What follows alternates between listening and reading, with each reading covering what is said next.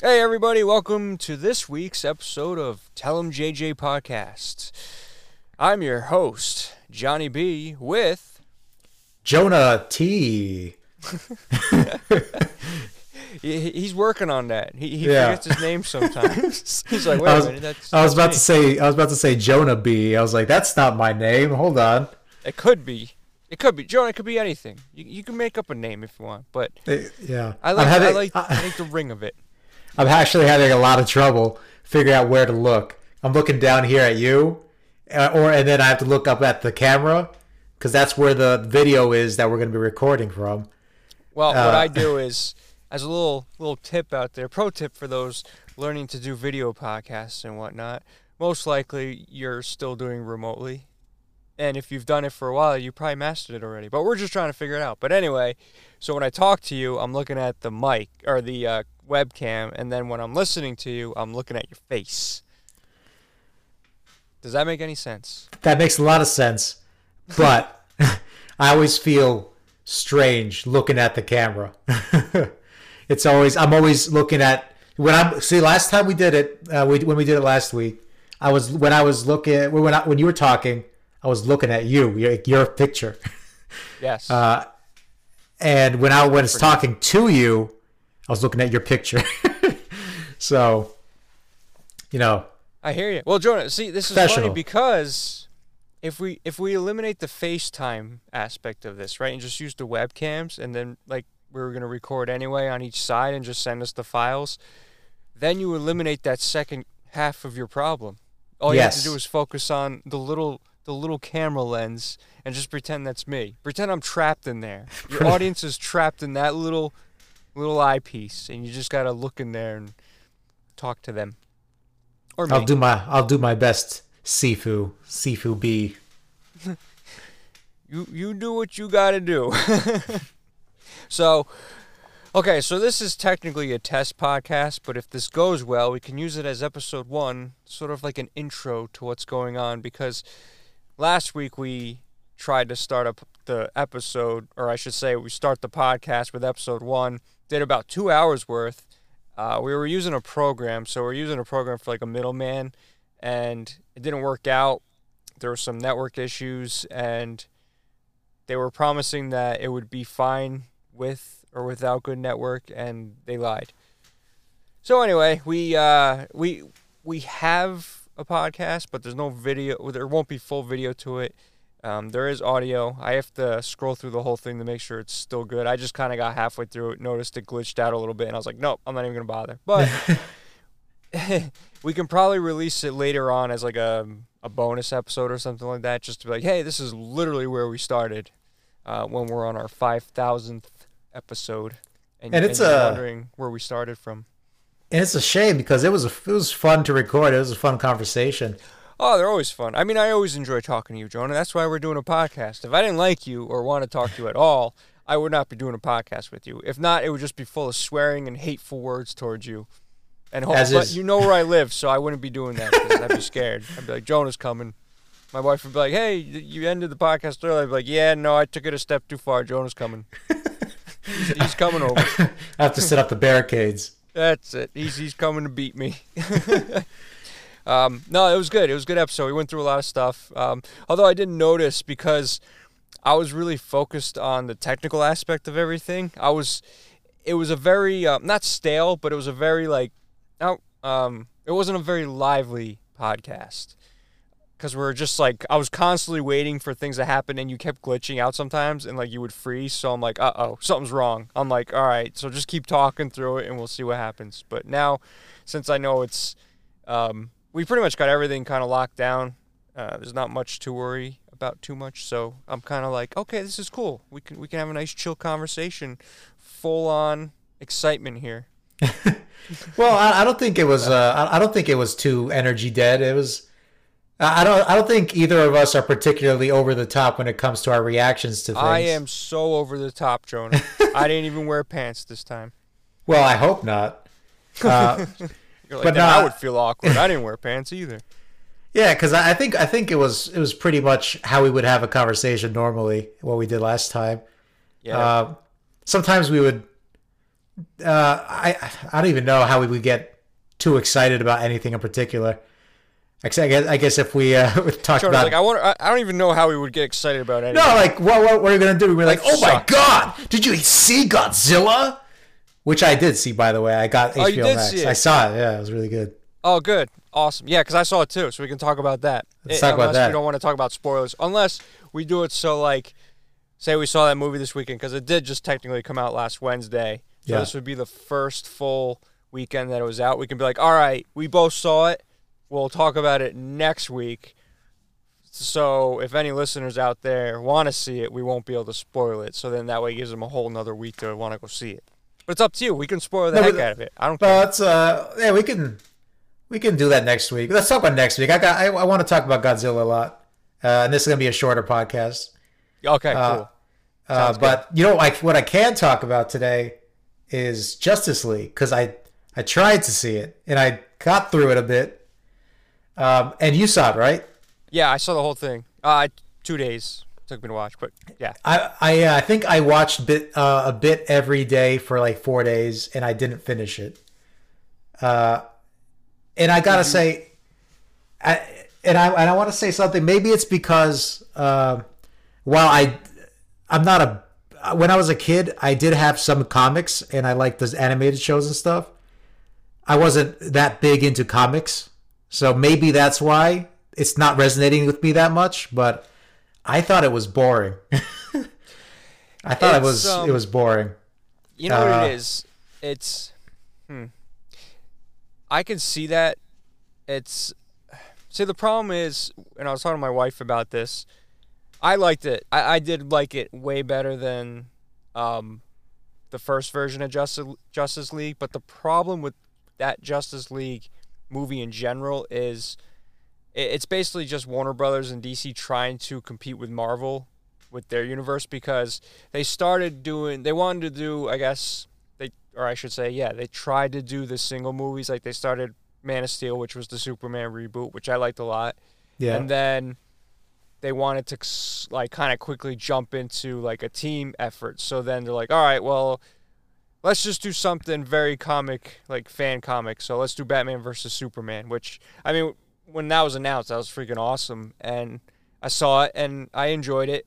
And it was very, they had a lot of, like I said, it was very fan filled, I would say, because they took a couple shots from the comic. They used almost the same like gadgets and whatever that Batman used in the comics. They just added Doomsday in there just to kind of give a reason for Superman to die, and then, which was obviously a whole nother comic series in itself, which was the death and return of Superman, which then flows into Justice League. So anyway, their problem was they were trying to rush a series and story to try to get to their Avengers movie. And because they didn't have 10 years, or I would say, I mean, well, let's see, Iron Man came out in 2008, so let's say 4 years, because 2012 was when Avengers came out. So they didn't have those 4 years to try to be like, okay, we're going to have a Superman movie, then a Wonder Woman movie, and then blah, blah, blah, blah, blah. Wonder Woman was introduced in Batman vs. Superman, and then they did a Wonder Woman movie, and then they did Justice League, and then they did Aquaman movie. So they're trying to like throw them in, like in between these giant big movies, but then obviously that bit them in the butt because now you have these other movies coming out replacing these movies. But I don't know.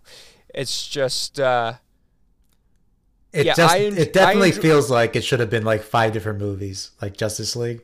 Yeah. And they should have been before Justice League. Yeah, I do enjoy the new one because they actually gave Cyborg a good story. Like they were able to focus more time on Cyborg and Flash, because that's that filled in a lot of time that was cut from the other one. But that's another thing, because you look at the original Justice League movie and they just kind of throw those characters in there and they're like, yeah, you know who these are. Like you said though, you don't really watch a lot of comics, and for me, a lot of like knowing who Cyborg was because of Teen Titans and because of like the DC animated movies, and back in the day when they had the Justice League and Justice League Unlimited, because I watched all those, like the Batman animated series, Superman animated series, Justice League Unlimited, and all those were the reason why I knew who anybody is, really, except for Batman and Superman, obviously. But like I knew who Martian Manhunter was, who was cut from the original. Excuse me, cut from the original Justice League, because his part's like they have no time to explain who the heck he is. They just kind of like sneak him in there, and that's fan service. But like, oh yeah, hey, listen. He's a big part of Justice League, so let's just squeeze him into the movie. And, yeah, so I liked it because I knew what was going on, but if you're going into it, like you said, like not really knowing a lot and not really knowing who everybody is, you're going to be like, why am I watching this? The only thing I didn't like about the new one, and, I mean, the movie's been out for a while, so if you're going to see it, I assumed you were going to see it already. So I can spoil this a little bit, but so they had the dream sequence. I don't know if you got this far yet, Jonah, but it's pretty much near the end. There's a dream sequence with Jared Leto like filming new scenes for Joker, and that dream sequence, or like a what if sequence, I thought that was terrible. Like it was long, drawn out. Did nothing. It could have been cut out entirely. It was just like kind of like, oh hey, we have this to show you as well. Hey, look, it's Jared Leto as Joker again, and you're like, I don't care. So they could have ended the movie before that, and it would have been fine. But what I will say this is that it is a shame that I don't think they're ever gonna continue what they wanted to do, like storyline, because Darkseid was. I like to see Darkseid versus the Justice League. I mean, Superman usually ends up winning all the time, but he's basically like Thanos without the Infinity Gauntlet, so it'd be cool to see.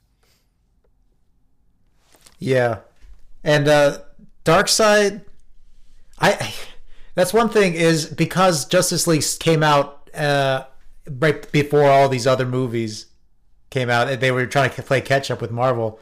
It feels like they're wasting their biggest villain very early on in their universe, in their cinematic universe. Like, yeah, well, Darkseid is huge, isn't he? Isn't he like one of the biggest guys in Justice League? He's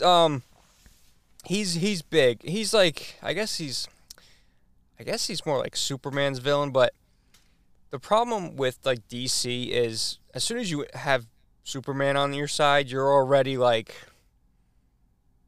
gonna win, because he's already like what would you say, a nerfed player or a nerfed character or something like that. A handicap.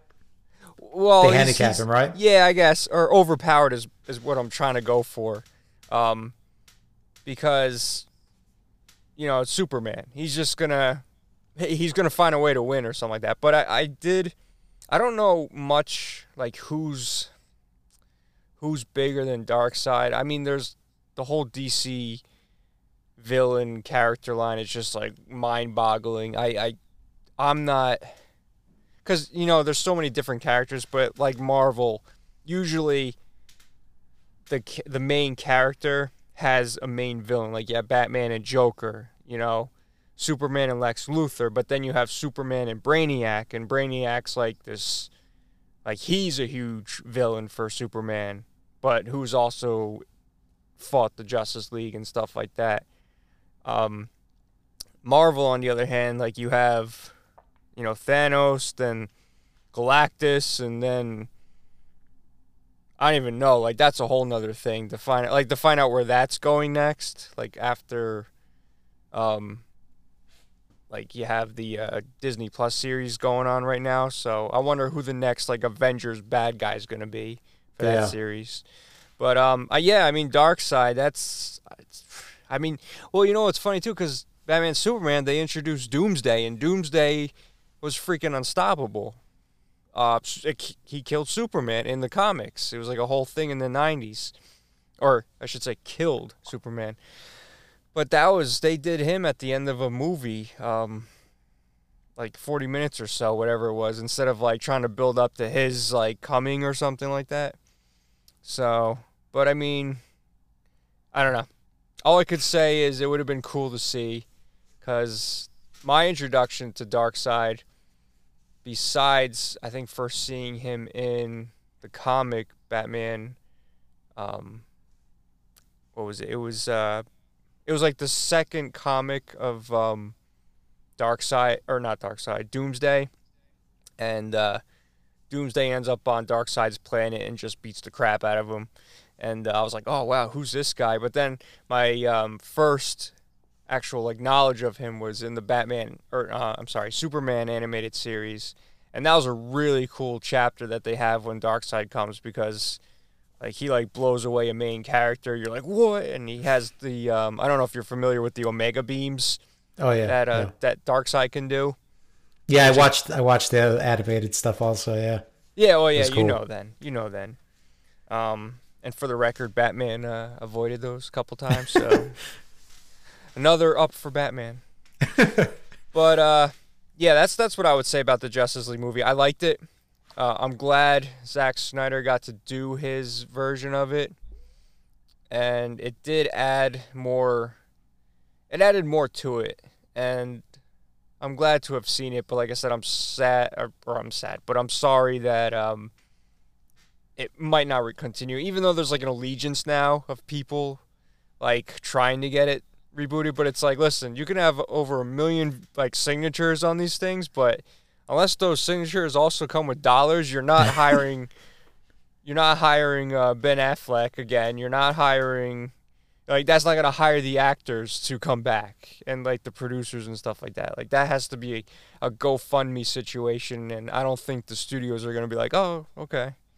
I mean, they'd be smart because people want to see these movies, and they're rooting for it, so. Yeah. Honestly, I feel like I would really like DC to do their standalone stories, like The Dark Knight, and they could go with stories that don't have to fit in with their overarching canon. Like they could do Red Sun. That'd be cool if they did Russian Superman storyline. That'd be pretty cool. But they would never do that canon. So why not just make a one-off movie? Like DC's movies are great because they just come out of nowhere from a different storyline. And well, that's the animated ones. The animated ones. I think. But one of my favorites was Public Enemies, but I did not like the sequel to that, which was, believe it or not, Apocalypse or something like that, which did include Darkseid. But I don't know why I didn't like that one. But I think it was just a weird Supergirl story. I think that's why. And I like Supergirl, but I think it was just a weird. It wasn't as cool. I don't know. But anyway. I think my favorite DC animated movies are the Dark Knight Returns Part 1 and 2. Yeah, well, those are, again, fan service because the comic was so amazing, and I thought they did a good job with that animated version. Yeah, sure. And I really like the depiction of the Joker in Part 2. He's like one of my favorite Jokers. Even like I don't even think it's Matt Hamill in this one, or Mark Hamill. No, but it was very good. I haven't seen it in a long time. I saw it when it first came out. But I can't remember who did the voice of him. But yeah, it's because I read that comic, I actually own it, and it's very strange, like, when you read it, because it's such an, Frank Miller just, like, it was just, like, so crazy. Because that predates the Batman 89 movie with Michael Keaton, and that's kind of, like, where the dark theme came from for that movie. So it's just, like, my favorite part, though, like, it's just, like, seeing Batman suit up, outsmart Superman, beat the crap out of Superman, and I was just, like, I was in awe by that comic. I wasn't being young, I wasn't a fan of the, like, the news panels, because I don't know if you ever read it, but there's a lot of, like, news going on in the background. Yeah. Stuff like that. But, I did enjoy the animated, adaptation of that. The Batman versus Superman fight in that storyline is probably what started all the arguments between who would win, Batman versus Superman, and Batman would win if he had preparation. Yeah, if he had how much preparation does he have? But if like that's what everyone always says. Yeah. If he has 24 hours preparation, Superman's done. He's gonzo. Yeah, I mean, there's so many like crazy comics out there. Batman versus the Predator. Batman versus Aliens versus Predator. Like, there's things like that out there that it's just like, what? But it's, yeah, you give him enough time for prep, you can take it. But if like Superman ever snapped, that's it. Like Batman would die instantly. Yeah, I remember. I'm not sure if it was in a movie or if it was part of the Justice League animated show, but he was fighting some guy, and Superman said something like, he has a hard time because his entire world is made of cardboard to him or something, and he has to always hold back. But he's not going to hold back anymore. That was Darkseid. That was Darkseid? Yeah, he was fighting Darkseid. That was, I think it was a movie or Justice League Unlimited. I can't remember. But I feel like it was Unlimited. Like, he's just like, yeah. Or one of the newer movies with like the different, with the newer Superman look. But yeah, he's just like, I've been holding back and blah, blah, blah, blah, blah. And all of a sudden you're just like, now I don't have to hold back or something like that. And he just like, it's like, yeah, that's like, if you ever seen the Goku versus Superman debate. Yeah. And the little animation movie, because they're always updating it, like death battles. If you ever see those death battles where they put like two, and they do a really good job with those, but they do like all these like scientific analytics on them. They look at every little content that they're in, and even with like, I think at the time it was Super Saiyan Blue, and even with Super Saiyan Blue though, they were like Superman would still win because they look at every little comic that he was in, and there's so many different versions of Superman where he's like the ultimate character, like he's the ultimate guy. Like there's so many things he could withstand and do, and like come back from a nuclear explosion, like get blown into a sun and be okay and stuff like that. So it's just he's like overpowered. Like there's no, like, it depends on what version of Superman you're battling, but it's just like you get him angry enough, like he unleashes everything. It's just like, forget it. He's like, yeah. So, but that was always like, as a kid, I always liked the Christopher Reeve Superman movies, and but like as you and Batman, but as you grow up, you like most people, you gravitate towards Batman because he's just he's like a normal guy, and yet he's just like. I mean, he's rich, but he's a normal guy, and he can outsmart like the strongest villains and the strongest characters ever with prep time, of course. Of course. So, but yeah, going back to Justice League movie, how far did you get in it? What was the last thing you remember? They were fighting in the nuclear plant or whatever. Okay. They were. It was like the final fight. Yeah, I was gonna say that's pretty much the ending. That's close to the end. I didn't see the dream sequence though, and I don't think they finished the fight. But I'll finish it eventually. It's just I mean, think, right there. It's like 5 minutes left. You can do it after 4 hours. I think the problem with these movies is you need to be going into it with a certain mindset, or you need to be expecting something or expecting nothing. But I kind of have like a bias against it just because the first time I saw the movie, the old movie, I didn't like it. And I have a negative feelings towards the Justice League DC movies because they haven't been very good, except for Wonder Woman, which was, I think, one of my favorite comic book movies. The first one, the second one also I did not dislike. It wasn't getting a lot of good press, but I thought Pedro Pascal was very good in it. I tried to see the second one. Was actually one of the reasons I got HBO Max. Besides Godzilla vs. Kong, that's why I got it for. But anyway, I missed when I signed up for HBO Max. I missed the Wonder Woman date by like 2 days. They took it off before. So that's the one thing that I don't like about HBO Max is they have like it's only on there for like 30 days or something like that. Certain movies, so they always constantly like refresh. But they say they work really hard towards putting like good movies out there. And what I've seen so far, like the catalog of movies is actually really good. But I did want to see that because, like you said too, I did really enjoy the first Wonder Woman movie, and I was curious about this one because it looked more like. I don't think it's as good as the first one, but I think Pedro Pascal does a great job as the villain, and I think that's what I heard. Yeah. And just to see what he does is worth watching the movie. But I think that everybody did a pretty good job with just a lot of the storylines. I thought weren't great. Yeah. Cool. Because But it's worth it. Yeah, I was gonna rent it, but it was like something you can't even rent it for like a decent price. You have to like rent it for a full price of buying it, so they want you to buy it instead. I don't buy Yeah, things digitally, so I'm not gonna do that. exactly. And yeah, speaking of Justice League, but then they also came out with the black and white version recently, which is basically just the Justice League Zack Snyder but black and white.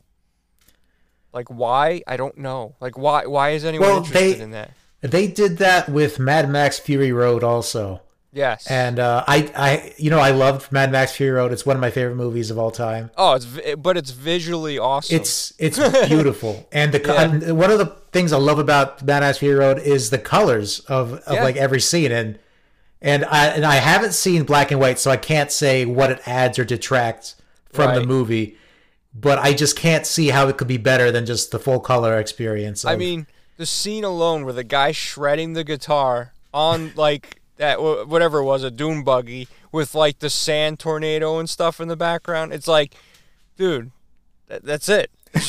Right, that's the shot. This is peak cinema brilliance. Just roll credits, because what else is there to see? Just have that dude. It's all downhill from here. Shooting flames out, and you're just like, this is awesome. Yeah, well, my only regret about that movie was my wife, who was, I don't think we're engaged yet, but yeah, so I brought her there, and like that, they have like the whole like baby cutting out scene or something. Yeah, that was pretty gruesome. Yeah, and I could tell she was like done with the movie, and I was like, sorry. I didn't expect this. Yeah, I was like, no, it's just remember the guy with the guitar. That's it. Don't worry about that other stuff. Just close your eyes and forget what you just saw. Yeah. The rest of it's good. But yeah, I don't know why they did a black and white version of that, and I don't know why they did a black and white version of Justice League. You know, it's weird. I don't get it. Sometimes I'm just thinking maybe it's just some maybe they're just trying to be cinema what is it? Cinematic? No, they're trying to be I can't think of the word. It's not never mind. They're trying to they're just looking down on you for not being as big cinemaphiles as they are. They're like, "Oh, we love black and white. That means we're more cultured than you." They're cinema snobs or whatever. Cinema snobs, yeah. Something like that. And maybe watching it in black and white is better. I just don't. It's just if I'm watching the movie again, I want to see it in color again. I don't know. Well, you know what they're gonna do next? They're gonna be like, all right, this is the black and white version, but reversed and upside down. Here's the inverted. At 2 frames a second, it is now 18 hours long. Here's the red room version of the movie where everything just has a red filter. Or negative. It's just like the negative film. Yeah. That's it. Silent film time. That's it. It's all like got the grain in it and the little text now. There's not even dialogue. It's just text that shoots up every once in a while. And then you can only see it in a theater where somebody's playing an actual guitar not guitar, the piano for the music. And they took all these special effects out and just put like stop motion claymation. It stops being live action. It's just claymation. Yeah. And you can clearly just see they just sped up the flash. Like it's not even digital anymore. Just some guy running and it just like sped up. So the frame rate's so fast. Now I want to watch a claymation Mad Max Fury Road in black and white. See? Jordan, we're on to something. Let's petition for that. Why do any more Justice League? Let's just petition for those kind of movies. I want Zack Let's Snyder's just see how many Mad Max alternate Fury Road. versions of Justice League and Mad Max Fury Road we can get out. Exactly, yeah. Oh, did you notice too that it's in letterbox? It's not even widescreen. I didn't notice. That's what. Yeah. I never notice those kind of things until somebody points them out. Then I can't not notice it. Yep. So it's letterbox. So you got the 4:3 instead of the whole widescreen with the black bars. Those cinema snobs. Cinema snobs, exactly. But no, I did enjoy it, and what I found fun, I guess you can say, is because I don't remember. I remember events, but I don't remember exactly how they happened because I watched Justice League a long time ago, like most people probably did. So in my head, like trying to like put this new scenes together and like try to figure out what was new, what wasn't, was kind of cool. But I figured most of the Cyborg stuff was new because I don't remember most of that stuff at all. Yeah. And a lot of the Barry Allen stuff that they put in there, especially when he saves the girl from the pet shop, that was definitely new. Yeah. And I enjoyed it. And yeah, one thing that's kind of upsetting. It's not to do with the movie itself, but the fact that Cyborg's actor is probably not going to get his own movie because of all that stuff going on in the background.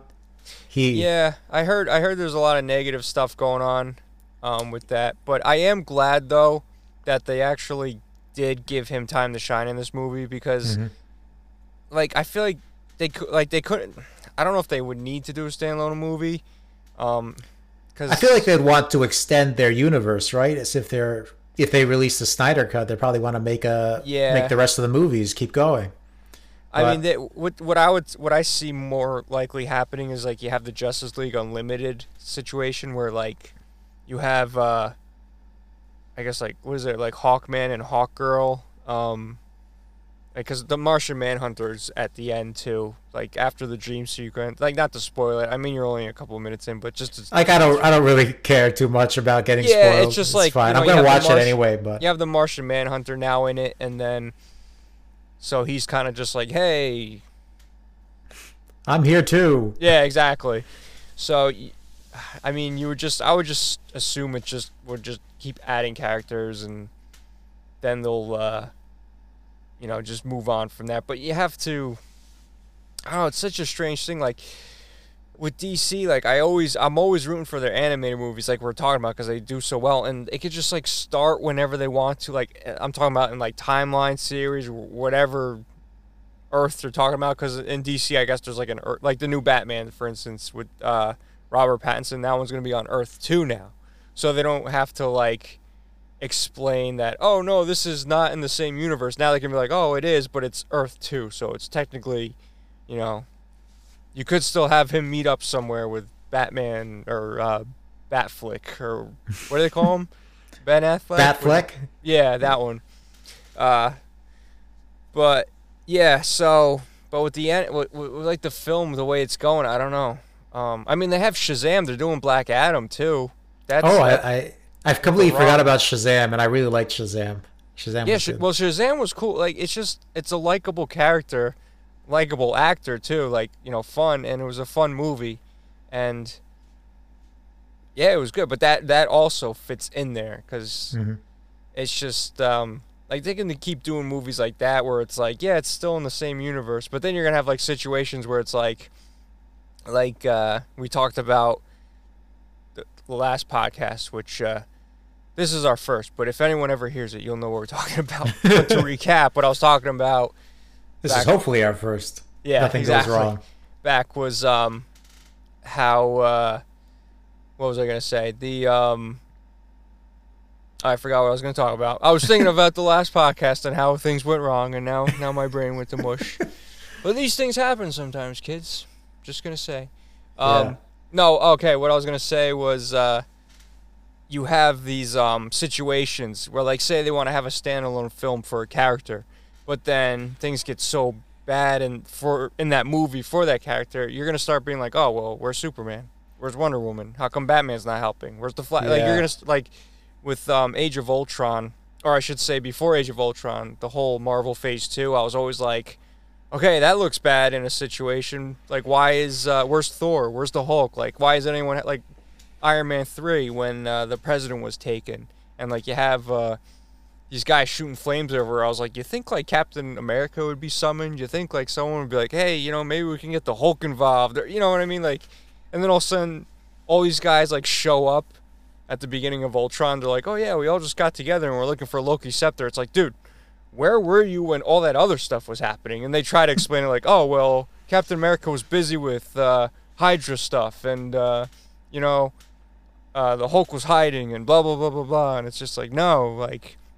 Those are the questions I would ask. I'd be like, okay, say they make a I don't know, like a DC character, whatever one you want to pick, like a Green Arrow, right? Say you want to do a Green Arrow movie, but then things are getting so crazy. It's like, all right, well, where's Batman? Where's Superman? You know, I'd just be like asking those questions.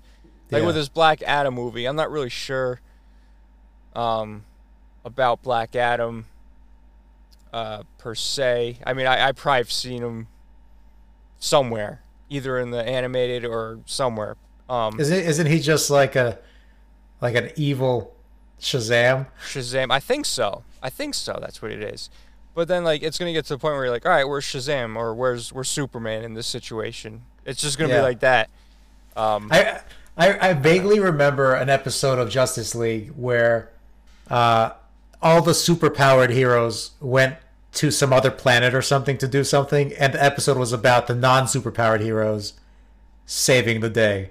And I remember I liked that episode a lot because you never see Green Arrow and all those other guys do some good stuff in Justice League. They're always the background guys. I think I remember that episode, but it reminds me of that meme where you just see, like, you know how badass Batman is, because here he is sitting in the Batjet, where he's driving everyone in the Batjet that could fly. So everyone that could fly is sitting in his jet while he's flying it, and it's just like, all these people can fly, but they show Batman enough respect that they're gonna sit in this cockpit and just like fly with him.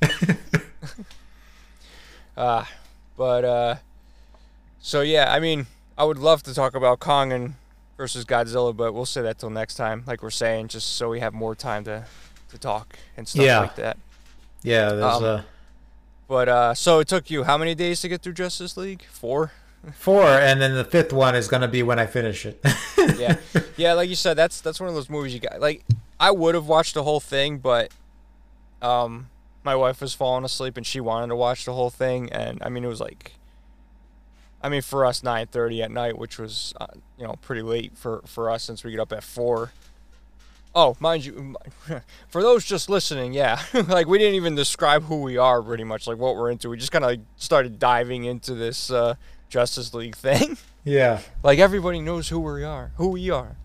So I'll just real quick just say that I ended up having twins during the peak of the pandemic. So there'll be one very soon. And so it's been a pretty crazy year. That's why at this point in time I'm still getting up at around like 4:30, between 4:30 and 5 every day, so I could feed them and keep them alive. But anyway, Jonah, would you like to kind of introduce yourself, since to those that don't know who we are, since if this will be our first successful podcast, I think that's a pretty good idea. Yes. So Jonah, who are you? Where are you from? What are your list of fears? Go. My name is Jonah B. I'm afraid of it. I did it again. I was like, wait a minute. Is he fooling or is he serious? No, that came out. Okay. I'm Jonah T. And, I like geek stuff, video games mostly. But obviously I'm not very much into comic book stuff because I didn't like Justice League that much. So, one thing that I kind of made me mad every time it happened in the Justice League movie, just diverging a little bit, it just popped up in my head again. Is every time one of the characters showed up, one of the main guys, the music went up, just like came up to like a climax, and then like there's a power stance. They're trying to like sell something to you, like there's a toy coming out or something. I don't know. But it just got annoying after a while. I was like, I know that you're supposed to be cool. You're cool. I get it. It's a dynamic power pose. It's just. I feel like you were nitpicking this. No, it's just exactly every movie. I'm just saying. Superhero movie. No, I know. Definitely not every superhero movie. It's just it happens like 6 times in the movie. Each guy gets a power pose and the ascending music. It's just every time it came on and it happened, it just grated on me. I was like, yeah, I get it. What annoyed me was the slow motion. Not to like completely dive again. I was trying to introduce you, or us, I should say. But anyway, yeah, the slow motion, because I felt like that was overused in this movie for sure. Yeah. And I think the original had a lot of slow motion too, but this one there was a lot of unnecessary slow motion going on. And one thing I heard people complain about was Wonder Woman's theme popping up everywhere. Every time she did something. I didn't even notice. Like I don't think it was like. It's just some ladies chanting or something. I don't know. But yeah. it wasn't too bad. It happened every now and then, but it wasn't, because I remember somebody told me before I watched it, they were like, oh, when it's like every time she's gonna eat a bowl of cereal, the music starts. Where it made it seem like every time she like showed up on screen, there was the music. But no, it seemed fine. It wasn't excessive. Just maybe I have to be in the right mindset to watch this movie. I don't know. So that's pretty much Jonah summed up. He hates Justice League. He hates character theme songs, and he forgets what his last name is sometimes. Starts with a B sometimes. which rhymes with T. That's true. That's how he remembers his last name. Yeah. That's one thing I always feel uncomfortable introducing myself, especially in class. Whenever we're going around introducing myself, I'm like, oh, come on, just skip me. Don't pick me. I'm never gonna raise my hand. Just I'm leave just me alone. here. I'm here to take up space. I'm just just want my credits. Let me be. Credits. You do. I'm do me. You do you. We don't have to bother anybody. Yeah. I hear you. So, well, I'm similar to Jonah. I sometimes never forget my name. But yeah, I'm into video games, geek stuff like that as well. Video making or movie making, podcasting, anything creative I'm into. And unfortunately, we do have normal, I would say 9 to 5, but my job's 7 to 3:30. At the moment, but anyway. But as a father, your job is 9 to 9. Yeah, my job is forever. Yeah, so newly father, I should say, and it's been crazy. It's been a crazy year. Like I said, the kids are gonna be 1 year old this week, and a lot of people go, "Oh yeah, that went fast," and I'm like, honestly, it's been so nuts this year. Like people like. With the pandemic and everything, we had no help for the first 6 months pretty much, because when we came home with the hospital, all we could do is show them off through the window to everybody. And they were premature too, so that was another challenge that we had. Everyone's happy and healthy now, but it's just one of those like what the heck kind of situations. Yeah. And with the pandemic, it wasn't. See, my wife's like, oh, didn't you have like you felt real happy, like you have like you see those things when people have like kids and like the father's like, oh, did you cry and stuff like that. It's like, dude, they were 33 weeks, so yeah, they were super early. It was like a huge surprise when my wife told me her water broke, and like during the height of the pandemic, like it was nuts. We had a little triage that we sat in for, which is the size of a closet basically, for 16 hours. Nurses outside the hall screaming at each other because masks are missing. Yeah, so it was, and then just like hoping everybody's healthy and happy because of the being premature and stuff like that. So honestly, it was just like every little step was like a challenge and a sigh of relief when it was like you hit one thing and that's good, that's good, that's good, that's good. So I never had that like, oh, I'm so proud. Like it was just like, okay, what's coming next? And yeah, it's been like then like that through the whole year. But no, they're really like I would say the first 6 months, was rough, and then it just started getting better and better because, they're getting older and they're crawling, and I'm sure they'll be walking probably the next couple months. And yeah, not to bore anybody if it was not a father or a parent or anything like that, but yeah, just kind of giving my little intro here with who I am, what I've been dealing with past year. But anyway, people go, oh, wasn't it fast? And I'm like, honestly, it felt like I was in the Twilight Zone this whole year. Like it's just been so crazy. So looking back, it's gone. I would say it went fast, but it's even then I can't say it went fast. It was just like one obstacle over the next. But I mean, because you're avoiding trying to get sick, and everyone, at my job, I had a lot of people getting sick, so I'm trying not to bring it home. And you never know what it's going to do with anybody. If you believe in it or not, it doesn't matter. Like, if I didn't have kids, maybe I'd be a little bit more lax on the whole thing. Not to, like, we will never talk politics on this channel or anything like that. And we barely get into serious stuff, but just saying, like, there's No, people but even you mentioned that. I remember early on, the idea was that if you're young, it's not going to affect you as much. That was the thing that was going around, and and you have to be careful if you're around people that are older. Mm-hmm. And so I was thinking, as long as we're careful, John and I could probably meet up and do some stuff. But then the babies happened.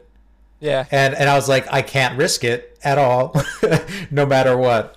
But then the information started coming around that if you're young, you're just as likely sometimes to take the brunt of it. Well, we found out, listen, I have no PhDs on the wall, so I don't want to come off like I know anything. Or I'm just whatever. Like, honestly, I took this by what I saw. And basically what I saw happen was you can be 70 years old, get it, not even know you have it, but for some reason a 30-something-year-old can get it and get their butt kicked for 3 weeks. I've seen a police officer who was very athletic. Like, you see him every day running, like 3+ miles every single day. Young, like really fit, really energetic. People around him getting sick, no problem. Like, some, depends on the age, but some were getting it, no problem. You don't even hear, like, some of them with the asymptomatic, I think they called it, where you don't even know you have it. Yeah. He got it, and he was down for a couple weeks, and he's still recovering from it. So, our town management was talking about how it should have been called, like Russian roulette, because it hits everybody differently, and that's what it is. Like, and unfortunately, with the twins being premature, we couldn't take any risk at all. So it's just it was just a year of basically avoiding people as best as you can, not going to stores, ordering everything, getting it curbside delivered, all that stuff. Family members able to pick it up, drop it off outside. So it's been like very isolated, crazy year. But yeah. I remember the last time I saw you in person, I was running at the park, and I saw you there, and we were just like shouting at each other a conversation across the parking lot. Yep. Yeah, it's but no, it's crazy. But everything seems to be starting to get better, and that's what counts. That's what matters. And just all I could, like, I never tell people what to do. I just say, just be courteous to the people around you. That's all. That's all you can do. I tell them what to do. Well, Jonah, you're a tyrant. That's what you are. You're dark side. Wear your masks, or my anti-life equation is going to get you. Yes, dark side. But anyway, yeah. So, I don't know why I dove that far into that, but I did. Yeah, you just start talking, and and that's how conversations go. It just keeps happening. Yeah, pretty much. And yeah, Jonah, I know, I know your stories for the year, but I don't know if you want to share any or just move on to something else. But recently, my family got COVID. It ran around the house, and that was chase it. And so my older sister, it hit her pretty badly. She was suffering for a while. Everyone's okay. Just to preface that, everyone's okay. My dad and my younger sister, they got sick, but it wasn't too bad. Same thing with my mom. And for me, I wasn't sick at all. So I guess I was asymptomatic because I wasn't that careful quarantining away from them. Like I was quarantining away from everybody in the world. Yeah. I don't like leaving or doing like leaving the house if I don't have to. Right. But so I was probably sick. It just never came up. I Yeah, it could be. didn't get a stuffy nose or anything. I mean, that's the thing. I always, how I could have had it already. Steph could have had it already. My wife, and you never know. It's just you never know. Yeah. But yeah, it's just a strange situation. I think what got me, not that I wouldn't have got through the year. I mean, it's just one of those things where, because my personality is basically this. So, like dealing with challenges and whatnot. A lot of people, you tell them you're having twins, and everyone's like, "Oh my God, like, what are you guys gonna do?" Like, "Oh, you're never gonna sleep again." But it's like, and then they ask, "How do you guys do it?" And it's like, to be honest, like, it's all we know. It's not like we had one and then we had twins, and we're like, "Oh my God, this is so much harder than this." It's like we went from nothing to two, so it's like that's all we know, and it's been crazy, but. It's just you do it and you get through it and you adapt to it and you just move on and just do the best you can. Yeah. And that's pretty much it. That's how I've always done everything. Is you just do it and see what happens. And I think I said the 6 months were hard, but for me, really, like, where I was like, "Whoa, this is nuts," was the first 48 hours, because in my head. And, before everything, you're thinking, "Oh, okay, so we'll just take shifts and feeding everybody. So you'll go to sleep, then I'll have the 2 bottles, they'll be sitting down and blah, blah, blah, blah, blah. And then we'll switch." No, that's not how it goes. It was literally my wife and I were feeding every 2 hours. We had to do every 2 hours. So I didn't know how to sleep. I didn't know when to sleep, how to sleep, what to do. Like, I was up for more than 48 hours. And that, like, with the stress of having like premature kids, like newborns, and I'm someone that never held a baby. Like, I think I held maybe 2 babies in my life beforehand, maybe 3, and never changed a diaper in my life before my kids. And you know what? That's funny, because I think I actually started purposely planning that. Like, after my brother had a kid, I was like, you know what? I don't think I'm gonna change diapers till I have a kid. That way, it's just like, A, I don't want to deal with it, but then secondly, it's like, oh well. At least if I have to do it, I'd rather have it be my kid to do it. Yeah, so, exactly. And then now you just change diapers like it's no big deal. But so I was what do they call it? Like, not blue, but when you're new to something, like fresh, like just like, yeah, I was like a newbie basically. I had no idea what I was doing, anything like that. But my wife, she pretty much grew up in daycares. She has been taking care of kids forever, so she was like basically everything with that going on. So I was just following her lead and everything like that, and yeah, so they're gonna be 1, and they're doing awesome, and they're cute as hell, and yeah, it's pretty cool. It's cool. It's it's still challenging because they're screaming and stuff like that. They try to learn how to communicate, so they scream like canaries, like in your ear and whenever they want something. But it is cool that they know who you are, and they just want to like keep crawling to you when you come home and stuff like that. It's very interesting. Would I ever tell any, like, how some people get kids and they're like, "Oh, you gotta have one. You gotta have a kid." It's like, I would never, ever, ever tell anybody to have a kid. Not through like my experience, but just because honestly, it's. I think it's something. Sorry to interrupt you, but I was gonna say I think it's something that you decide for yourself, not taking advice from somebody else about what you should do, right? Yeah, because it's one of those things where it's like, I know it sounds so weird to say, but it's like I could have had kids and I could not have kids. Like, it did not matter to me. Like, I wasn't that person that ever. Like, that grew up and was like, "Oh my God, I can't wait to have a family." Like, no, I would be fine if it was me by myself, whatever. Everything else is a bonus, and I would never have more than 2 kids ever in my life. I would say that. Like, I would just, if you want to have more than 2 kids, good for you. Like, that's, hey, I salute you. But for me, I'm like, 2 is, well, like, the joke is, I was saying, okay, I will have a kid because I trust that my wife knows what she's doing. Like, I would only have a kid with her. Like, that was it. Like, I was like, you know what? Like, I trust you because, some people out there have kids because they're like, "Oh, I can't wait to play." Like, they look at them as playthings, not like as a serious thing that you have to like raise and pay for and, you're basically, your job as a parent is to turn a psychopath into a human being, a functioning human being. It's basically it. So it's either that's your only job. And yeah, so my thing was like, all right, I could see us having one, because she was always like, oh, we'll have two. Or she wanted two. She not saying, oh, we will have two. Or two.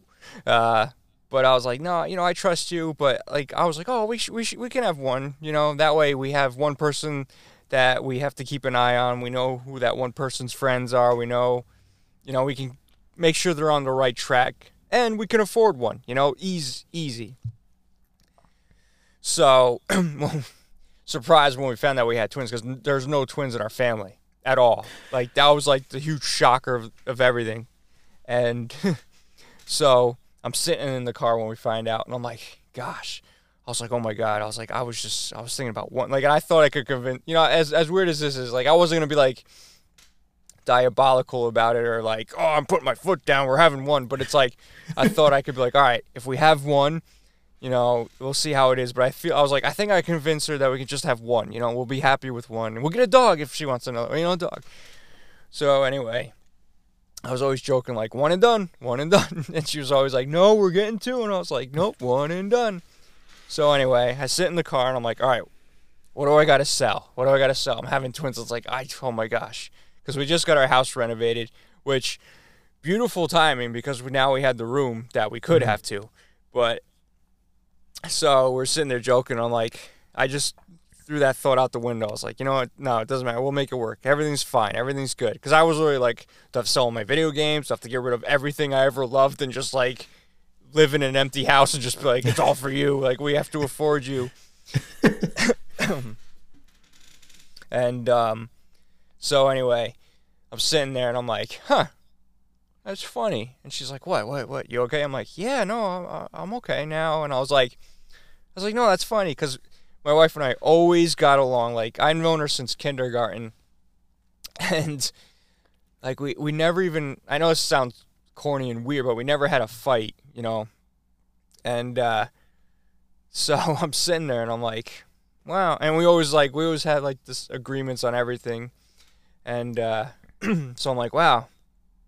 Even in like conceiving and stuff like that, I was like, even in that, we still agree, because I was like, you get your two, and I technically get my one and done. So I thought that was interesting, because it's like, yeah, we technically got one and done, and then she got her two. So that's nature's compromise. It's pretty much, yeah, nature's compromise. I like that. Exactly. Yeah. But yeah, that was that story. But I would never ever be like some, how, like, I don't know, some people are always like, oh, you're gonna have kids, when you're gonna get married, you gotta have kids and stuff like that. It's like, I would never ever ever ever tell anybody to have kids. Like, I'd be like, listen, it's totally up to you. I would get a turtle. They're slow. You can keep up with it. You can feed it lettuce all its life.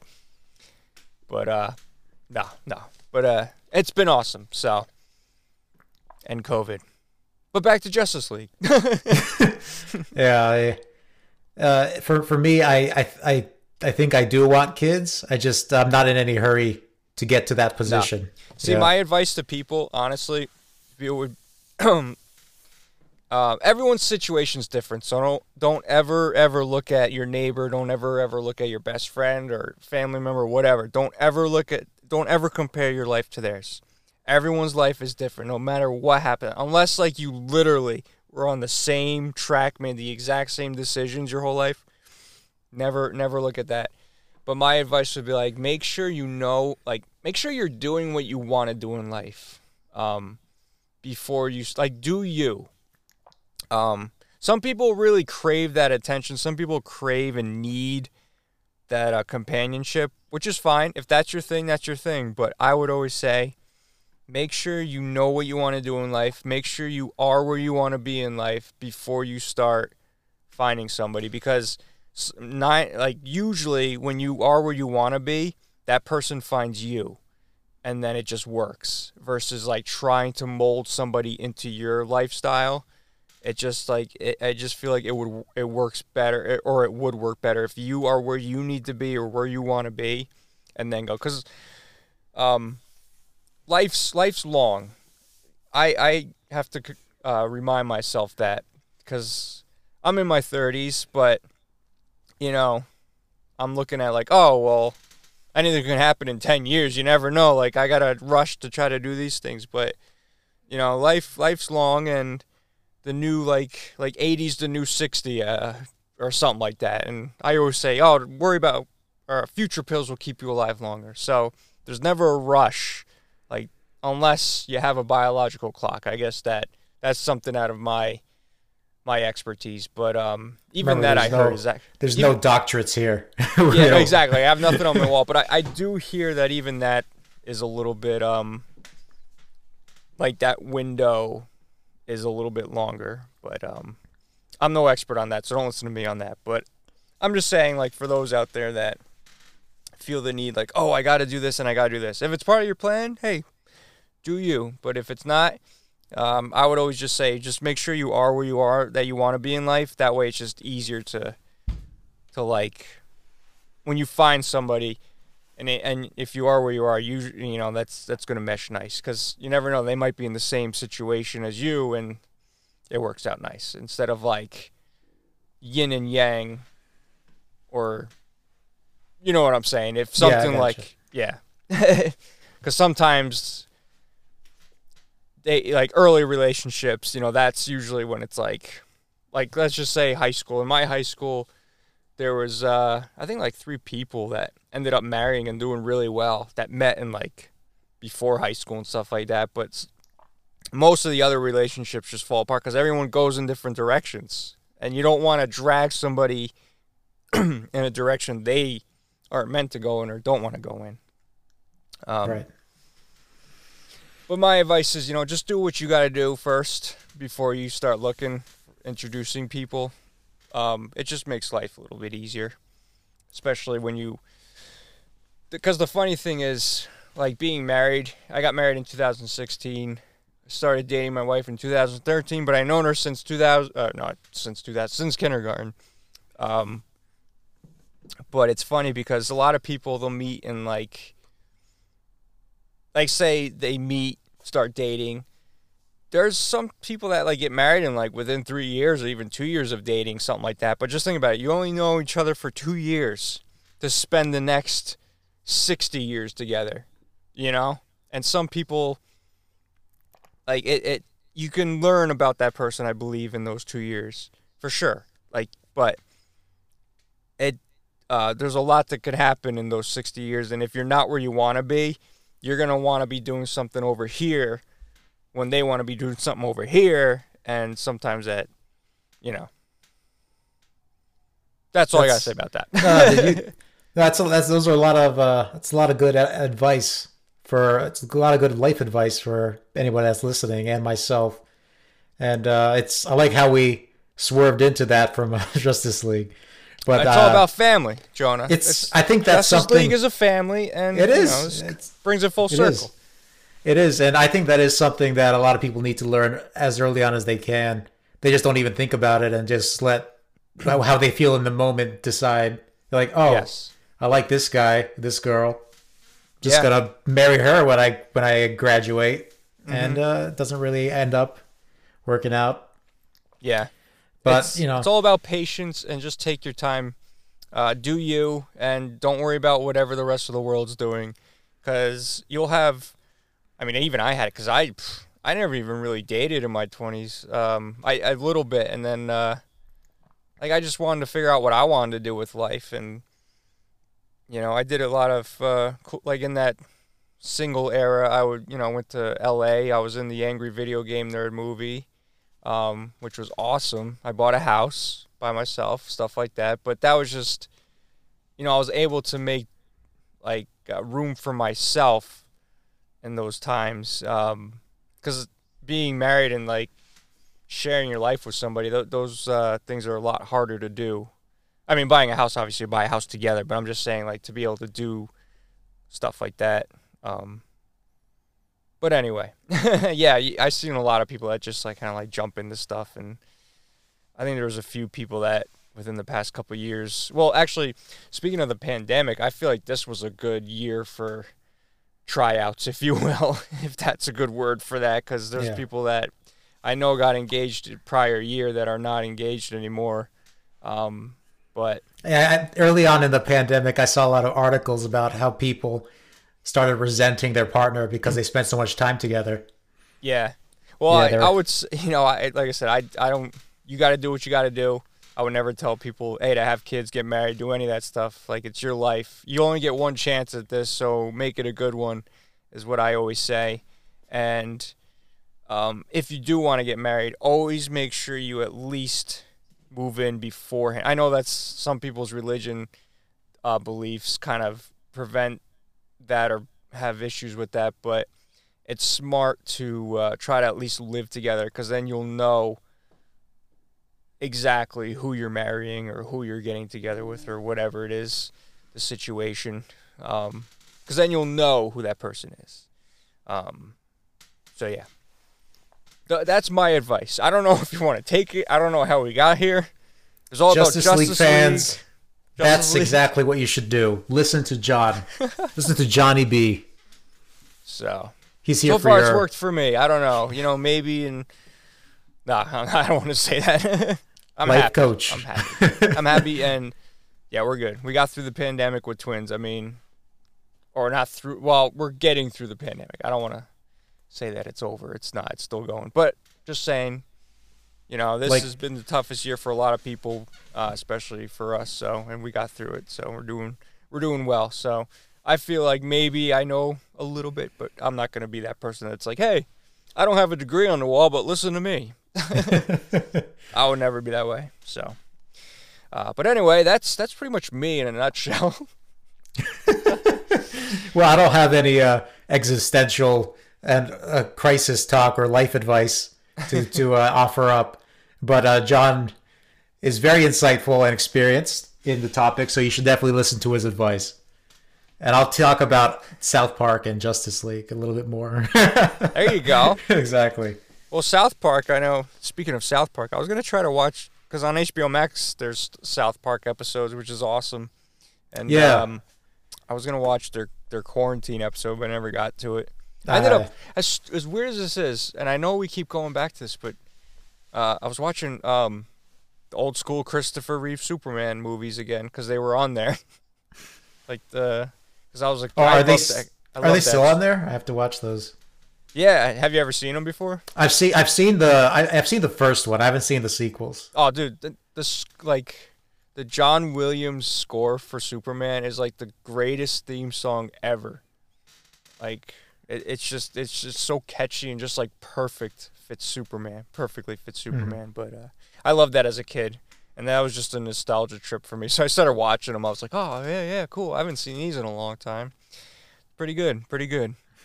And then when you get to like the third and the fourth one, you're like, okay, I see what you're doing here. I mean, the third one has Richard Pryor, so that one, I just like that Richard Pryor's in it. I like Richard Pryor. He's awesome. And the fourth one was just like, nah, I'm sorry, guys. You had my attention. Now you have my disdain. Let's make a Superman 4 black and white version. Let's get the Zack Snyder version of this. The claymation Superman 4 with... Oh, actually, you know what's funny? White. Speaking of like this whole Zack Snyder cut, they did have a... So this is another very geeky, nerdy thing going back to Superman. And I know this was supposed to be a short podcast. I mean, we're an hour and 15 minutes in here. Or something like that. Or, just say an hour in. Yeah. Superman 2... Okay, so the first Superman movie was directed by Richard Donner, who did like the Lethal Weapon movies and stuff like that. So he had the story, and I guess he started doing Superman 2, but I guess they had like a conflict and with the producers, and then he left. But then they kind of mixed a little bit of his footage with the new stuff that they filmed. So years and years and years later, they came out with a Richard Donner cut of Superman 2. And I actually own that, but that was just like thinking about like director cuts, going back to that. Now that movie's definitely like that one's weird. That one's a little different. But it's just funny because it's like now we have the Zack Snyder one who was doing the new stuff, and he got his director's cut, but it started way back with Richard Donner, the director of Superman 1 and 2, I guess. So We don't talk about that one. but it was very interesting to see because I was a huge fan of Superman 1 and 2 movies, 2 especially because there's more action and more Superman in that one. So to actually go back and see what could have been or what they try to do is very cool, very interesting. I enjoyed that. But there's some scenes that it's like, what? Like they actually threw footage in, like at least Zack Snyder got to like reshoot some stuff. Like they put scenes that were actually just rehearsal scenes and like screen test scenes into the actual director's cut movie. So like you see like the actors like poorly dressed and you're like, what is happening here? This scene is terrible. And but anyway, they tried. So, but it was cool to see anyway. Yeah. So, but that's all I have to say about that, Jonah. And it was a good thing you said that because I do want to watch that. But going back to South Park, yes, I watched the quarantine special recently, and that made me want to watch. It was very good. You should definitely watch it. Yeah. I won't give you any spoilers. But I love South Park. I haven't seen them in so long, but they're so awesome. You got to see the. I think it's called 6 Days to Air or something. Have you ever seen that documentary? No. It's awesome. It's basically the creators were coming straight off of their Broadway show. The what is it? I was going to say Nomads. Book of Mormon? Yeah, that one. The Book of Mormon. So they're coming off of that to go back to making the South Park episodes, and they end up making the episode in 6 days. And they do the documentary on it. It's really cool. It's like inspiring to see because it's like all this creativity that goes into this, and like it was cool. You should look. I think it's on YouTube. You can find it on YouTube, or it's actually on HBO Max, I think. So I'm pretty sure it's like 5 days or 6 days to air, something like that. Yeah, I'll definitely check it out because I'm really getting back into South Park now that I have access to it again. Yeah. I've had HBO Max for like a week now. And I've seen Godzilla, Justice League, and the rest of it's just South Park. I've just been watching South Park. I don't know what else is on there. I tried watching that new Harley Quinn animated show. I think I watched the first episode. I might try that again, but I don't know. It seemed very forcefully mature because it's like full of swearing and like bloody guts, and it's basically a hard R version of like Harley Quinn. Yeah, or like the Batman stuff. One thing about that show, I've never seen the show, but I've seen clips of it because a lot of its scenes are very clippable. Like you'd go on YouTube and you'll find specific funny clips of something that happens in the show, and they are funny. A lot of those scenes are funny. I just don't know how the show itself is. Yeah, I mean, I heard it was awesome. The rest, so maybe I'll check it out. But going back to South Park, yeah, that's. And HBO Max, that's something I want to watch again because I love South Park. And I haven't seen it in so many. I would say a good 2 years. I haven't even watched an episode. So, I think I've seen most of the show, even like a lot of the more recent seasons, and I saw the pandemic special. And I don't get why people think that it's not as good as it used to be because I think it's still very good. It's still as good. I don't think it missed the beat. I think. Well, let's see. Simpsons I used to watch religiously younger, like early 90s. Like the first I think 8 seasons or 10 seasons, whatever it was, were like known as the good ones, and then because that show definitely eventually fell apart. Family Guy, the first 2 seasons before they got canceled were genius. And then when they brought it back, it wasn't as good. And then it just, for me, it fell apart. I could never get back into it. Maybe because I matured more growing up. I don't know. But South Park, I could find something funny all the time. Like, because it's like current humor. And, I don't know, they're just very creative. Very creative. I enjoy the show. two of my favorite shows, animated shows like that, South Park and Futurama. Futurama is fantastic. It's always good. Yeah, Always all the way good. through. And Rick and Morty. Have you ever seen Rick and Morty? Because that's on HBO Max as well. I've seen episodes, but I've never actually given it a good go. Give it a good go. You might find, because that's creative and just it's very humorous as well. Yeah. But it does get like, it's not just like stupid humor. Like it actually, like, I don't know. There's episodes that like tie into older episodes at one point. It's actually it's pretty good. Like it's good. It's not just like stupid. Like I said, stupid random humor. It's funny. You gotta watch. It's not Family Guy humor. No, for sure. Like Rick and Morty is really good. I saw one episode where, I think something happened with. Should I? Is it okay to say spoilers? It's like it's a show I don't even know much about, but I've seen one episode a long time ago. It's probably fine. But, I don't know the show, but so I don't know. I mean, spoilers if you don't want to get spoiled for Rick and Morty. Skip ahead, I guess.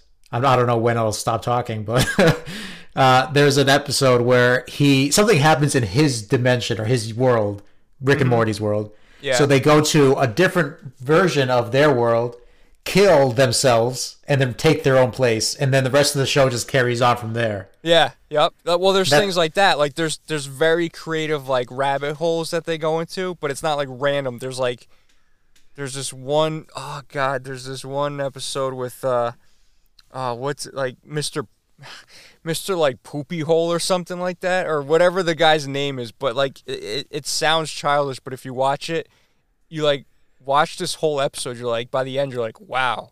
Like, that was crazy. That was like, yeah. It's smart, and I don't know if it's smart, but it's just creative, and that's all I can say about it. It's very creative. So that show, you know what show I gotta watch again? Aqua Teen Hunger Force. Did you ever get into that? I did watch it when I was a lad, but I never. Yeah, I know it's an old show. Yeah, that show was funny. But I think at that point, every time Adult Swim was on, I was trying to watch like an anime or something. Yes. And whenever I saw Aqua Teen Hunger Force on, I'd either not stick around to watch it. Yeah, because you knew it was over. You're like, oh, the anime's over, so I gotta leave. Exactly. Yeah, it took me a while to actually sit down and watch an episode, but it is funny. Like it's random funny, but it's like each episode's funny. Like Carl is hilarious. Yeah. And the things that happen to Carl are hilarious, and that's what I find funny about the show. It's just the characters and like the randomness, but no, I like a lot of the Adult Swim shows humors from that time. It's always very good. I just never gave it a shot because I just it's a little like when I was a kid, when I was buying video games, when I got a chance to buy video games, I would always just buy licensed crap from things I like Dragon Ball Ball games. Yeah, I like Dragon Ball games, but I never gave the good PS2 games a shot. I never gave anything that wasn't a licensed show a shot if it wasn't a game, you know? Yeah, well, so it's like almost mainstream stuff because you look at I follow like a bunch of different like GameSack, Metal Jesus Rocks, and Reggie and stuff like that. That's kind of tied into like stuff like, or I should say Reggie was tied into Metal Jesus Rocks. Sorry, but like you learn about games that it's like, oh my gosh, that came out with the PS2, and you're like, oh well, I remember seeing the cover, and then like they show you how good of a game it is. You're like, oh wow, that game was actually pretty good, but you would never have gave it a shot because you're always like, oh, I could play this game, or oh hey, Dragon Ball, I know that stuff, let me play this, and it's like probably the worst Dragon Ball game, but you would play it just because it's Dragon Ball. I remember this. I actually remember this specifically because I went to Walmart to get a game once, and it was a choice between Yu Yu Hakusho Dark Tournament, an anime game. Yeah. And by the way, just context, Yu Yu Hakusho is like my favorite anime. I like it a lot. I would say, again, to add to that context, but I'll try not to spend too much time on it, just to be like, yes, I agree with that, because it's one of the only animes that I know of that actually stopped on purpose before it was like on that fence where it was like, okay, we can stop here and be perfect, or if we went one more, then it got ridiculous. Yeah. Because it was the same anime that would be like, okay, they started making excuses of why the character has these powers now. You know what I'm saying? If you haven't watched it, you'll know. Or if you have watched it, you'll know. If you haven't watched it, you should watch it. It's good. Good show. It's very good, yeah. And the other choice was going to be, I think, Dragon Quest VIII, which is a great it's a great PS2 game. It's a great RPG. And I played it on 3DS like a couple years ago because I never played it because I was like, oh, that looks pretty cool because it looks like Dragon Ball, but I like this. Yeah, well, I remember the cover for a lot of the Dragon Quest games, even Final Fantasy games, and there's so many games like I would have loved to try, but at the same time, like I don't know how it was in anyone else's household, but in my household, like I could get a game on Christmas, but it'd probably be one game, right? Mm-hmm. Otherwise, I'm paying to get the game, or I got to do like chores wouldn't even get me a game. Let's put it that way. So like every game that I owned was pretty much from Christmas, or I bought it myself. So usually, I would be like, okay, I want this game for Christmas, like a mainstream game, right? But if I went to the store and was like, oh, I got to go get something, I wouldn't just grab a random game because it looked cool. Like I would want to do research because it was my own money. You know, I was very like frugal with my money when it came to that because that was back in the day when you're making like $7 an hour. So yeah, exactly. Plus, back then it wasn't that easy to get research done for a video game. In any particular video game, like maybe the biggest ones you could find something online. Yeah, but like I don't think you'd find something easily for Dragon Quest if you looked it up, like a review.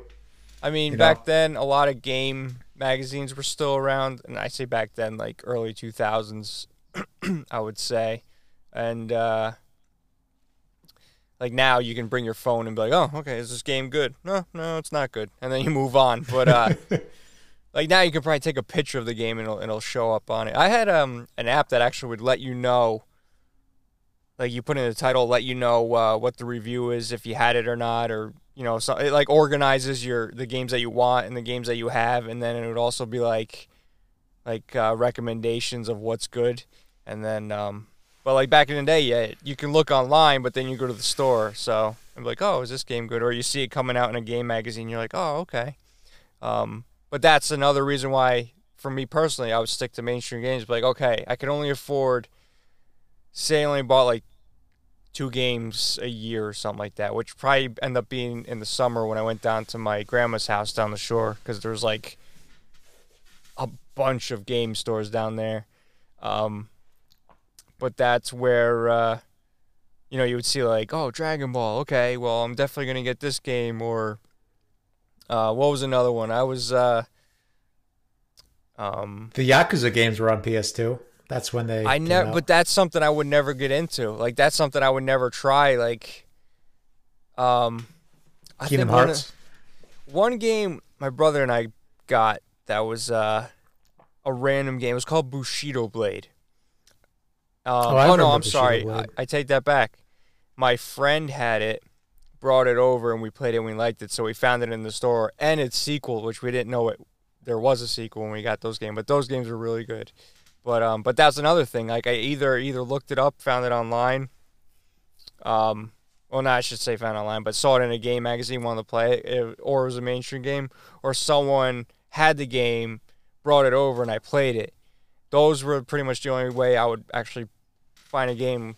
So there were so many games on the shelf that were probably fan-freaking-tastic that would never have been played just because I didn't know anything about them, or they weren't mainstream. Because, like I said, it's I probably only was able to get maybe 2 games a summer or something like that, and it's just, you don't want to take a gamble and be like, well, this game sucks. Yeah, I've done that before, and I didn't want to ever do that again. Yeah, by the way, the Dark Tournament game for Yu Hakusho, yes. It's awful. It's very bad. It's not good. That's so strange. Why would they only take like one saga out of the... I mean, that saga was really good, but... It's the most popular saga. Nobody remembers the what is it? Chapter Black that came after. Nobody remembers that. Or the Sensui saga. That's because, like, after the Dark Saga, like, they thought the anime was over. They're like, this is the greatest thing ever. They just smashed the TVs on the ground. They're like, this is a cinematic masterpiece. And There's honestly, nothing else that could ever come after it.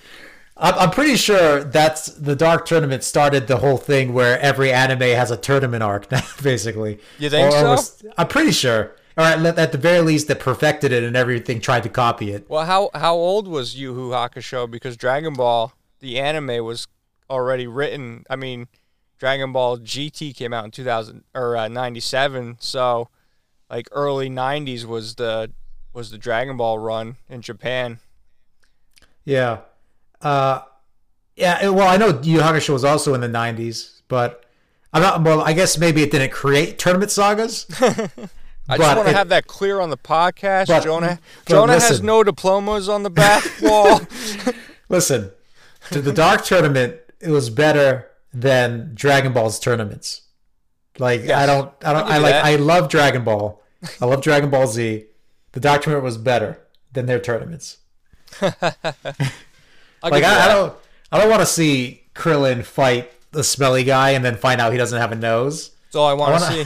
I want to see. I want playing in the background 24/7. I want to see Hiei throw a fire dragon out of his arm and then destroy half the stadium and this guy named Bui, which is a funny name. And his arm, yeah, and spend like 3 episodes hunched over in pain on like a cliff. Yep. That was funny. That's actually one of the. Let's see. That was the other anime that I truly enjoyed that I actually finished. Obviously Dragon Ball is a huge fan of, so I can't even talk about that. Like, I've watched everything Dragon Ball to this day. Yu Yu Hakusho, though, was probably the only other anime I finished besides Gundam Wing, which actually I think I finally sat down and was able to watch Gundam Wing maybe 4 years ago, because as a kid I hated politics stuff. Like, I couldn't get into anything that was like trying to inform me, or anything that wasn't for like a immature brain. I just like that made you had to think. I was like, no, I don't want to think. I think enough during the day. I don't need to be, but that's actually a really good show. And Guyver, but the Guyver never finished. The biosuit, or the bio boosting armor Guyver. Did you ever see that, Jonah? I've never seen it, no. Yeah, that's it was a great OVA series, but again, they just kind of left it at like a cliffhanger, and then they came back and remade the series, and it was actually pretty good. But then again, it got canceled halfway through. But at least this time it ended where it's like, okay, I can accept this ending, because you can figure out, like, you can assume what's going to happen next. But it was that was a good show, both good shows, and I wish that they would either bring it back and finish it, or remake it again and finish it. But that was the other one that I pretty much watched all the way through, because I tried Naruto, but I couldn't get into it. No, I tried Naruto. I watched a fair amount of Naruto, and it has a lot of just garbage. There's a lot of cool moments, but most of it is just filler. And well, that's what I heard. You have to watch it in like a very specific, like if you're watching it, you have to watch a very specific numbered order, or else you're gonna just seep into filler that's nonsense. Yeah. And then they said, then you'll enjoy it. But I tried, but it's just I couldn't get into it. And I think another thing that I didn't like about it was even the non-filler episodes and stuff. The big fights or whatever, everything is kind of drawn out a bit. Mm-hmm. And I don't want to say, and I like Dragon Ball Z a lot. They draw their stuff out too, but it hits different. Dragon Ball hits different compared to Naruto. Yeah, like I can forgive it. Like, I don't know what it is about Dragon Ball. I think it was, like I said, to you, but the listeners, I Dragon Ball came into my life at like a good time. I think I was like 13 or 14 years old. It was on its second run of the series, which it ended at the explosion of Namek. So I caught it at the second time. I think my brother was watching it the first run because he was into Gundam Wing. So I think it came after Gundam Wing or before it, so he had it on. And I remember like kind of just glimpsing at it real quick and like I'm like, what the hell is this? Like, what are you watching now? And I thought nothing of it, but then it came on again, and I just remember being like, what is this? It's cool because like in 7th grade I had my first experience. I wouldn't call him a bully, but he was a bully to others, but he wanted to fight me at some point. And I just remember being like this, and this person was like a lot taller, a lot stronger. And I just, like nothing came of it, but it was just something where it was just like my first experience with that. And like I started noticing more people get like bullied and stuff like that. And I just wanted to be like, you wanted to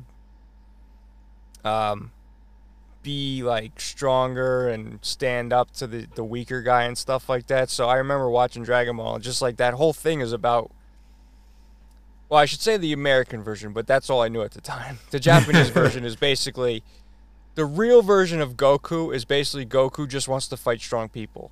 The American version of Goku is he's pretty much like the righteous, like he fights for the weak and stuff like that. Yeah. But that's, I caught it when he was on Namek and he was training to get to Namek, and I was like, wow, this is pretty crazy. Like, it just, I don't know what it was. It was just like something new I've never seen before. The style was very attractive, and then like it's just about like, and it's not like some where like he just magically woke up with powers. Like he trained, and like anyone can train. It was like the Rocky, where it's like he earned every new power that he got because he trained real hard for it. And it was just like motivating to be like, yeah, you can do that too. And it got me into like wanting to like run and like do push-ups and stuff like that. And I don't know, it was just, I don't know, it was just cool.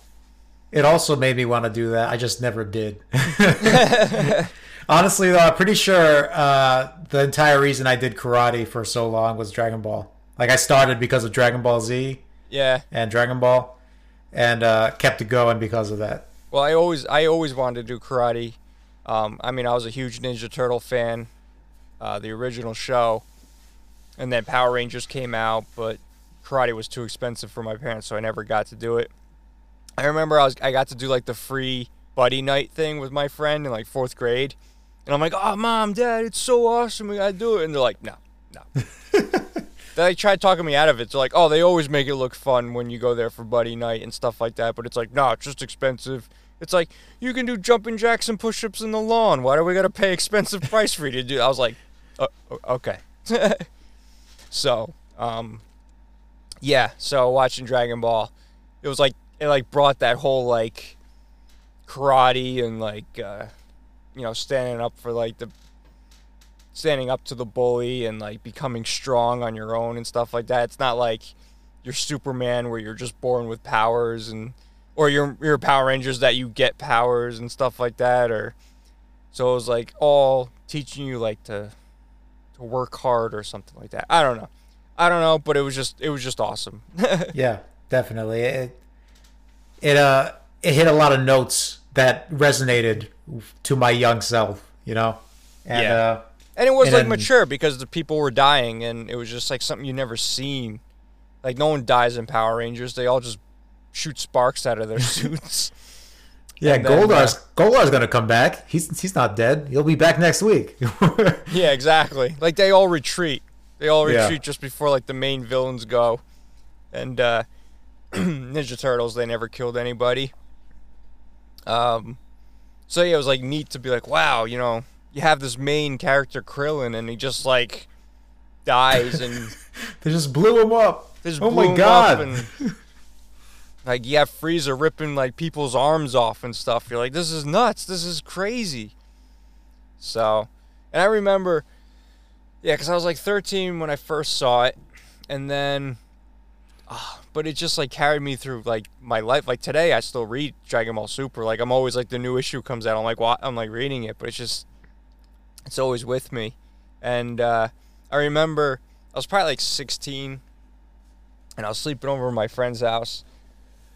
Excuse me. And they had the midnight showing of on Saturdays, like the Toonami midnight uncut version of Dragon Ball Z. And I just remember like going upstairs and like turning on his TV and just like switching it to Toonami at like 12 o'clock at night, just watching it. And he's like, John, what are you doing? He's like, what are you watching cartoons? And I'm like, yes, I am. Yes, I am. Thank you for having me over. Like, I was just, like, not even apologetic. I was like, no, this is happening. I'm like, this is the uncut version. I'm watching this right now. This isn't cartoons. This is anime. That's it. I was like, this is the real deal, my friend. You should jump on this train. Yeah. I don't think I think even back then, nobody in my school was really into Dragon Ball or Dragon Ball Z, and it was kind of like kids thing to do, so I'm pretty sure I just like didn't talk to anybody about it ever. So my buddy Carmine and I, that's exactly how we ended up being friends, because of Dragon Ball. But I would always like see somebody with like a Dragon Ball figure. I remember, again, like it was I first saw it when I was 13. I think the year later I saw a kid playing with like Super Saiyan 3, like Goku, like imported from Japan, and I'm like, what is this? Like, what is that? And he's like, oh, this is Super Saiyan 3. I was like, what? There's a 3? And I'm like, I didn't even know there was a 2. I'm like, I'm so intrigued by this like notion that spoilers, bro. Yeah. And then that a kid that imported a shirt that had the I mean, it's everywhere now, but the picture of Goku like with all his forms, and then Super Saiyan 3's got like the ki blast or his Kamehameha coming out the front. I saw that and I was like, wow, that's so amazing. And it's just like, and you start like talking to these people, and one kid, his dad would travel a lot, so he would actually bring home like tapes from Japan of Dragon Ball. So like we're still on like the Frieza saga. He's telling me what the hell's going on in the Cell saga, and like even like a little bit of the Buu saga. I'm like, wow, like it just blew my mind of what was like coming. And I'm like, so then I went out and spent like $300 on imported Dragon Ball GT and all the Dragon Ball Z movies, which were like, they all had like the swear words in it and like stuff like that, and you're like, this is crazy. And yeah, it was, I was definitely hardcore into Dragon Ball. So because we were still in, I think we're still in the Cell saga, and I'm like, or just getting into Buu saga when I had the Dragon Ball GT stuff, and I'm like, dude, you guys are still on Dragon Ball Z. I'm on Dragon Ball GT. Dragon Ball GT all day. All my homies love Dragon Ball GT. Yeah, it was nothing to boast about or brag about. I'm like, looking back, I'm like, yeah, I never owned GT. Nope, never watched it. I didn't spend any money importing Dragon Ball GT. Thank you very much. But it was funny because even on the website, like, because Dragon Ball GT is notorious for having like the first worst, like, how many episodes until it actually got decent. Yeah. Before the Baby saga. But anyway, yeah, all I got was like the first was the Baby saga, and then the Super 17 saga. I never got the Shadow Dragon saga, which at least I got to see when it first came out in America, so at least it gave me hope still. I feel like I skipped around GT a lot because I remember bits of each saga. I just don't remember how each of them like resolve or how they got to them. Yeah, like I remember some of the Shadow Dragon stuff, and I remember them looking for the God. I remember the baby fight. That was pretty cool. The baby Vegeta. Yeah, that was good. But it's like looking back, you're like, that whole series was a mess. Like, it was just like, I don't know, even looking back though, you look at, like, I watched the Abridged series, which is phenomenal, of course. But you realize, like, the show was meant to end after the Frieza saga, because that brought the whole thing full circle. Like, it closed basically Dragon Ball Z and Dragon Ball, I should say. Because it was basically just full circle for Goku, like his whole story, you know? Mm-hmm. And, but the rest was all fan service. Like, they wanted more, so then he ended up doing more. And then, yeah, it was just more and more. And then by the time GT came out, it was basically just like Akira Toriyama just came up with like character designs for like the things, and then he's just like, all right, here you go. Like he probably didn't even care by that point. He just was just like, all right, whatever. But and then Super came out, and you know, it had a rough. I think Super had a rough start because it started out with the 2 movies, which were good, but then instead of like just taking place after the movies, the first episode was like, okay, we're going to retell the movies. And you're like, but I don't want to sit through all these episodes. But yeah. At least they added some fun stuff to it anyway. Yeah, but Super was great. One thing I kind of noticed was, or at least the correlation I made between GT and Super was that in GT, they really did Vegeta dirty. Like, he didn't have a good time in GT. No. But in Super, they're really kind of bringing him up. He's actually a contender this time, you know? It's not just the Goku show. It's Goku and Vegeta again. Yeah, which is good. I mean, it's... I like to see... I mean, Gohan... Gohan's kind of nerd, or, you know, he's like a throwaway character now, but... Yeah, that's a disappointment after how badass he was. There's so many opportunities they can do with Boo, but they never do it because it's probably so easy to make him like overpowered again. They made him fall asleep just because of that, right? Yeah, they could have used him in like some creative ways. Like at the end, they could have like had Boo like volunteer to like absorb people, right? Like imagine if everyone just like on purpose got absorbed by Boo, and then that's how they defeated Jiren or something like that. Yeah. I don't know. But they just kind of nerfed him and were just like, nah, he fell asleep, he can't come. It's like, what? So you're saying, like, the whole time he was wrecking havoc on Earth, like, all they had to do was wait for him to sleep?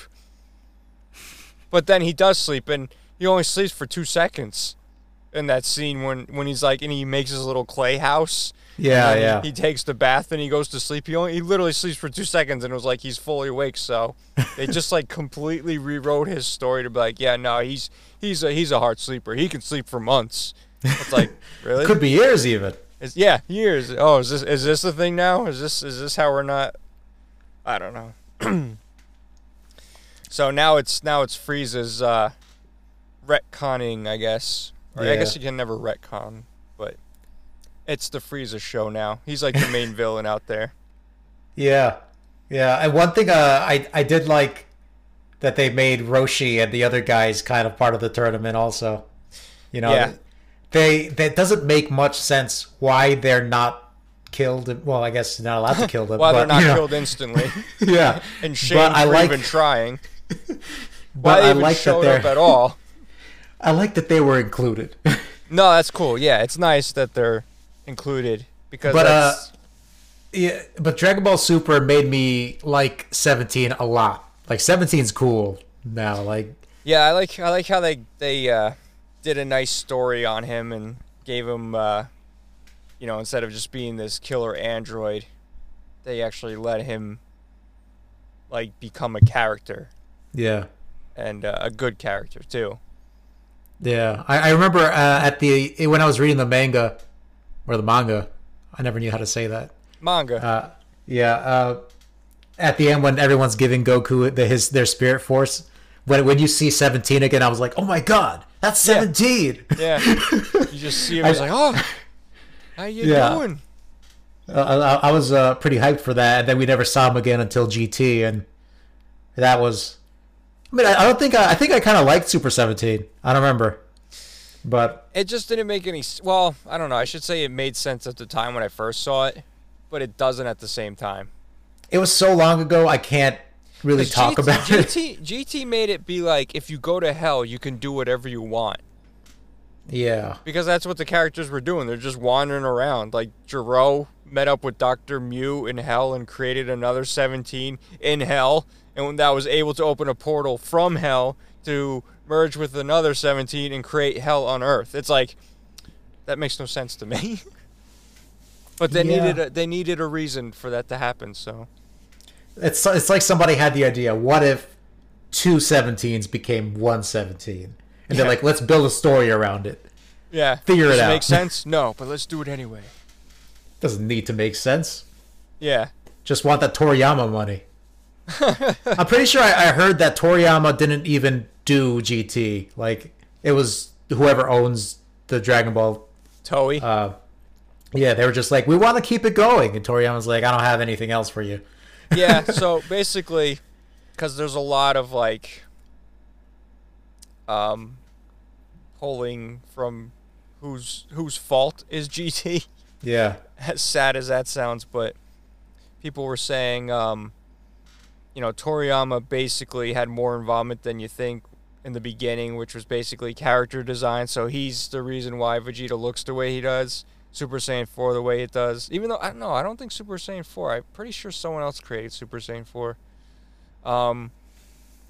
But anyway, like I said, I don't have any diplomas on my wall, so this is just off my top of my head. But anyway, yeah, it's basically a little bit from here, a little bit of there. He had a little bit of involvement, but then Toei wanted to just kind of run with it, create stuff on the go, because there wasn't a manga that they were following. They were just kind of like, all right, let's just see where it happens. And like, but you got to understand too, the biggest fault of GT or downfall of GT was the fact that it was series fatigue, because the show's been, Dragon Ball's been on constantly for 10 years without a break, pretty much. Like in America, we had the breaks because Funimation or whoever was dubbing it, needed the time to dub it, so there was always like repeats of episodes. Like this was like a continuous run with the manga and the show, like constantly for over 10 years.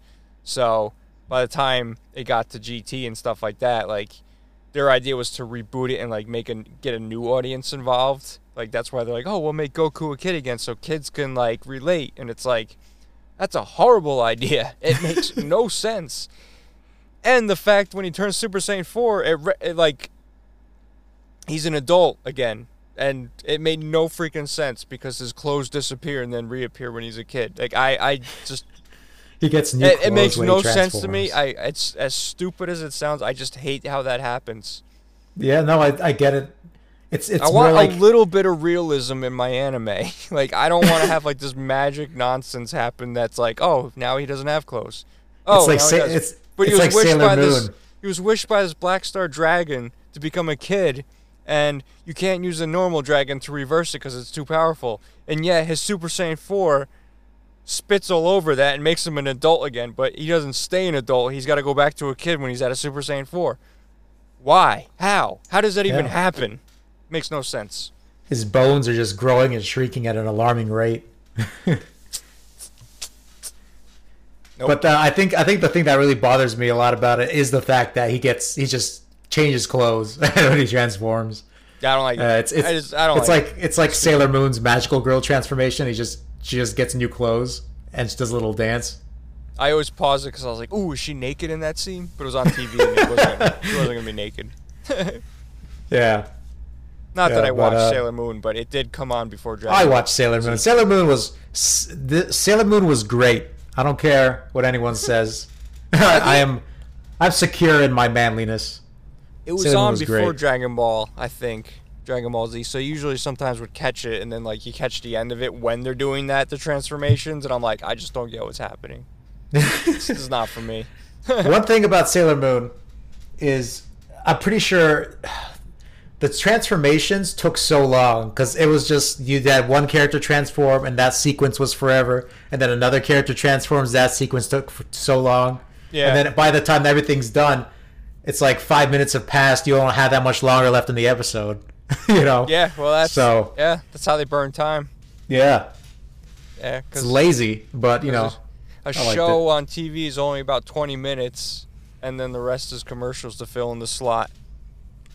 and then when you have a 15-minute transformation. That's why Dragon Dragon Ball Z was like 5 episodes for certain parts, because they would spend half the episode powering up, as the joke says. Yeah.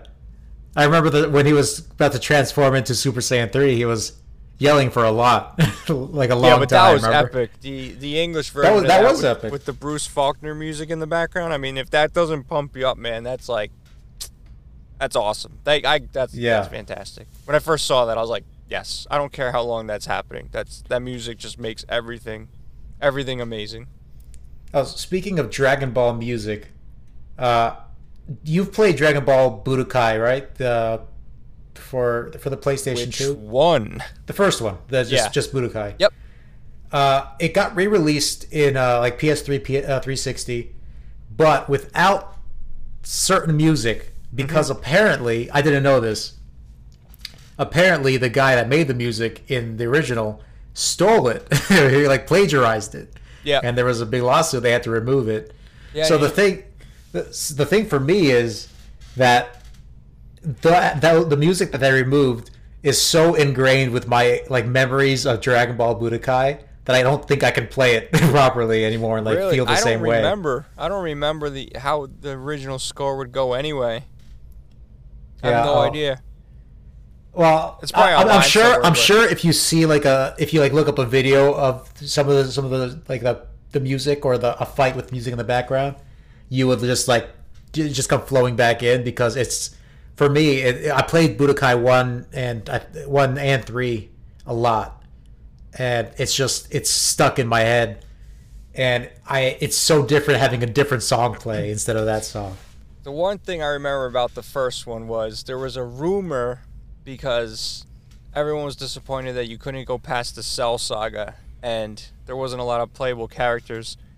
But the rumor was, if you beat the game on hard mode one of the things was, it was either the hard mode full story without dying, or like the tournament on hard mode without dying.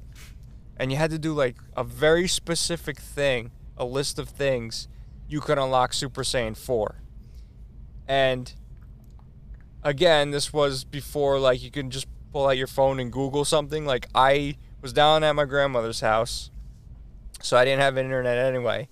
And I remember it being a snowstorm. And I just remember, I was like, well, I got nothing better to do. I tried it, and it took me so long to try to do. And I found out the hard way that does not exist. It sounds like a thing that doesn't exist. Yeah, but you never know, because it's like, oh, maybe they did. Why would they put Super Saiyan 4 in there? I don't know. Let's give it a shot. I remember I was really into those kind of theories with Pokemon. Like behind Bill's house, there was like a little path, and it was like, oh, if you do this, you can jump over Bill's house and go over there to catch all these rare Pokemon. Or I think everybody's heard of the Mew under the truck at SSN. You know, Probably. I remember something like that. There was something where, yeah, if you straight on the truck, but it's like there was nothing there, right? Yeah, it's nothing. You can't even get there. You know, it's like going way back to where I think it was the original Tomb Raider or Tomb Raider 2, but you can play at the mansion, her mansion, and if you got to this door, because there's a timer on a door, and if you can get to that door and in, there was like I think you can like unlock her naked or something like that, or whatever it was, or you see her naked or something. So like, let's just say a young me was trying really hard to see that. But it was so hard. Like, I had it on I had the game on the PC. So I got it to the point where I didn't even look at the screen. I was literally just memorizing when to push the buttons, like the order of the buttons to jump and like so. That's actually really funny. I remember I believed in a lot of these Pokemon rumors so much because one of them worked. One of them worked, and it was the Mew glitch, not the Mew under the truck, but it's if you do a specific things in game, you're able to force a Mew or any Pokemon depending on what you fight, but specifically a Mew is what people wanted to spawn at level 7. That sounds so familiar to me. It's been so long since. I mean, I honestly haven't played. I had Pokemon Red, and I haven't played that game since it was like, probably since it came out. Yeah. But anyway, that sounds so familiar that I probably tried that one. Yeah, because that was, I think, the biggest thing, because it was the only one that worked. And it was so weird that it worked. And I remember I watched a video about it, why it works. And it's a lot of technical stuff about how the game is coded. You actually went into, like, why does this work? I can't be satisfied with having it. I got to be like, no. Why? When I was a kid, I was like, oh my God, it works. Yay. But, like, last couple years, I remember at some point I looked it up. I was like, why did that work? That's so weird. Yeah. Well, that's very interesting, because I don't know if you ever had like the actual physical Digimon, like, which was the actual, like, you had the little Tamagotchi kind of thing. Yeah, and then you fought like somebody. I've never had that. But it was like basically the cool person's Tamagotchi is what it was. Yeah. Before Digimon was like an actual like cartoon and a thing, this was like a cooler version of a Tamagotchi. So, but there was a glitch in there, because the most powerful thing you can get was a Teddymon, which was basically a teddy bear that shoots fireballs. But you can get that by resetting the game with like a little piece of plastic, and you kept sticking it in. And if you glitched it right, you would actually spawn an adult Teddymon. And there you go. You go to the playground that day and you like conquer the whole world. But then everyone figured it out, and then everyone just threw their Tamagotchis in the garbage. Or their Digimons. Yeah, that's funny. But that was fun. But I think I did that. If it worked on Pokemon Red, that sounds so familiar about that glitch, and or whatever you had to do, and I'm pretty sure I tried it. Yeah, and apparently you're able to spawn any Pokemon you want using this glitch, depending on like the last Pokemon you beat. I don't know about that part. No, it's like I didn't know about that part either, because the glitch we'd heard about was Mew, but like the video I saw a long time ago talked about how you can spawn anything you wanted based on like what was the last thing you fought. Yeah. So maybe. Cause I just remember like there was a way to, because Mew was like the one to get, and I'm pretty sure there was like, yeah. I mean, this is going back in my memory bank, but I'm pretty sure that's a thing that we tried to do anyway. I think if somebody's really into Pokemon back then, they would have tried it. They would have seen that. They would have tried it, because it's not hard to do. So if anyone wants to play Pokemon Red, Blue, or Yellow, give it a shot. Look up Mew glitch. I'm not gonna tell you what it is right now, because it's kind of complicated. But Jonah knows how it works. He knows all the technical details. I technically know the technical details, but I don't understand them until he knew why it happened. No, I did it, and I had a Mew. I just didn't understand why. Jonah was that child that like walked out of his house and just stared at the sky and was like, "Why am I here? Why does the sun hurt my eyes? I can't stop looking until I find out." Jonah, I think we're gonna end it on that note, because this was supposed to be a 30-minute podcast. It was. This was gonna be a test. So, yeah. But hey, this ended up being a full episode, and hopefully everything worked technical wise. I'm very anxious to find out. And hopefully we'll have an episode. So we'll end it there. I think it was a good intro. But this is basically how our format's gonna go. We're just gonna jabber on about anything. And it could be geeky. It could be about family pro tips, because that was in there. Pro tips. We'll teach you how to get a Mew in Pokemon Red or Blue. Exactly. And then we'll tell you why it happens. Next time on Tell 'em JJ, why it happens. So I don't know how to end it. I should be like, "You've just been told by JJ." Also, if you're watching this podcast, my eyes are going everywhere, because I'm having the worst time just like figuring out. No, because I know I'm supposed to be looking up here, but I can't focus until I'm looking at you. You know? I believe you. So you just see me just going down, up, down, up, down, up. So just don't look at my screen if I you was want to noticing not be that on your distracted. angle of your camera, looking at the FaceTime, and I'm like, you know, you that's gonna look really weird on your webcam. I glance up every now and then. I'm just like, whatever. So Just I try to keep them as close as I can, but the cord going into the Rodecaster to the phone is so short that I'm like, okay. So I gotta have it a little askew to the side. So there I'm looking at the webcam. There I'm looking at Jonah. So now you know if you're watching this. If you're not watching this, get on it because we're on YouTube. But I understand it's more convenient to listen while you're on the go. But if you want to stop by YouTube, go ahead. Tell them JJ Podcast. That is our YouTube channel. The only way to find out how Mew is caught is by watching the video. That's it. That's the only way. So, anyway, I'm Johnny B. I'm Jonah T. And you have been listening to your first Tell 'em JJ podcast. We'll see you in the next one. Have an awesome day. Peace. Peace.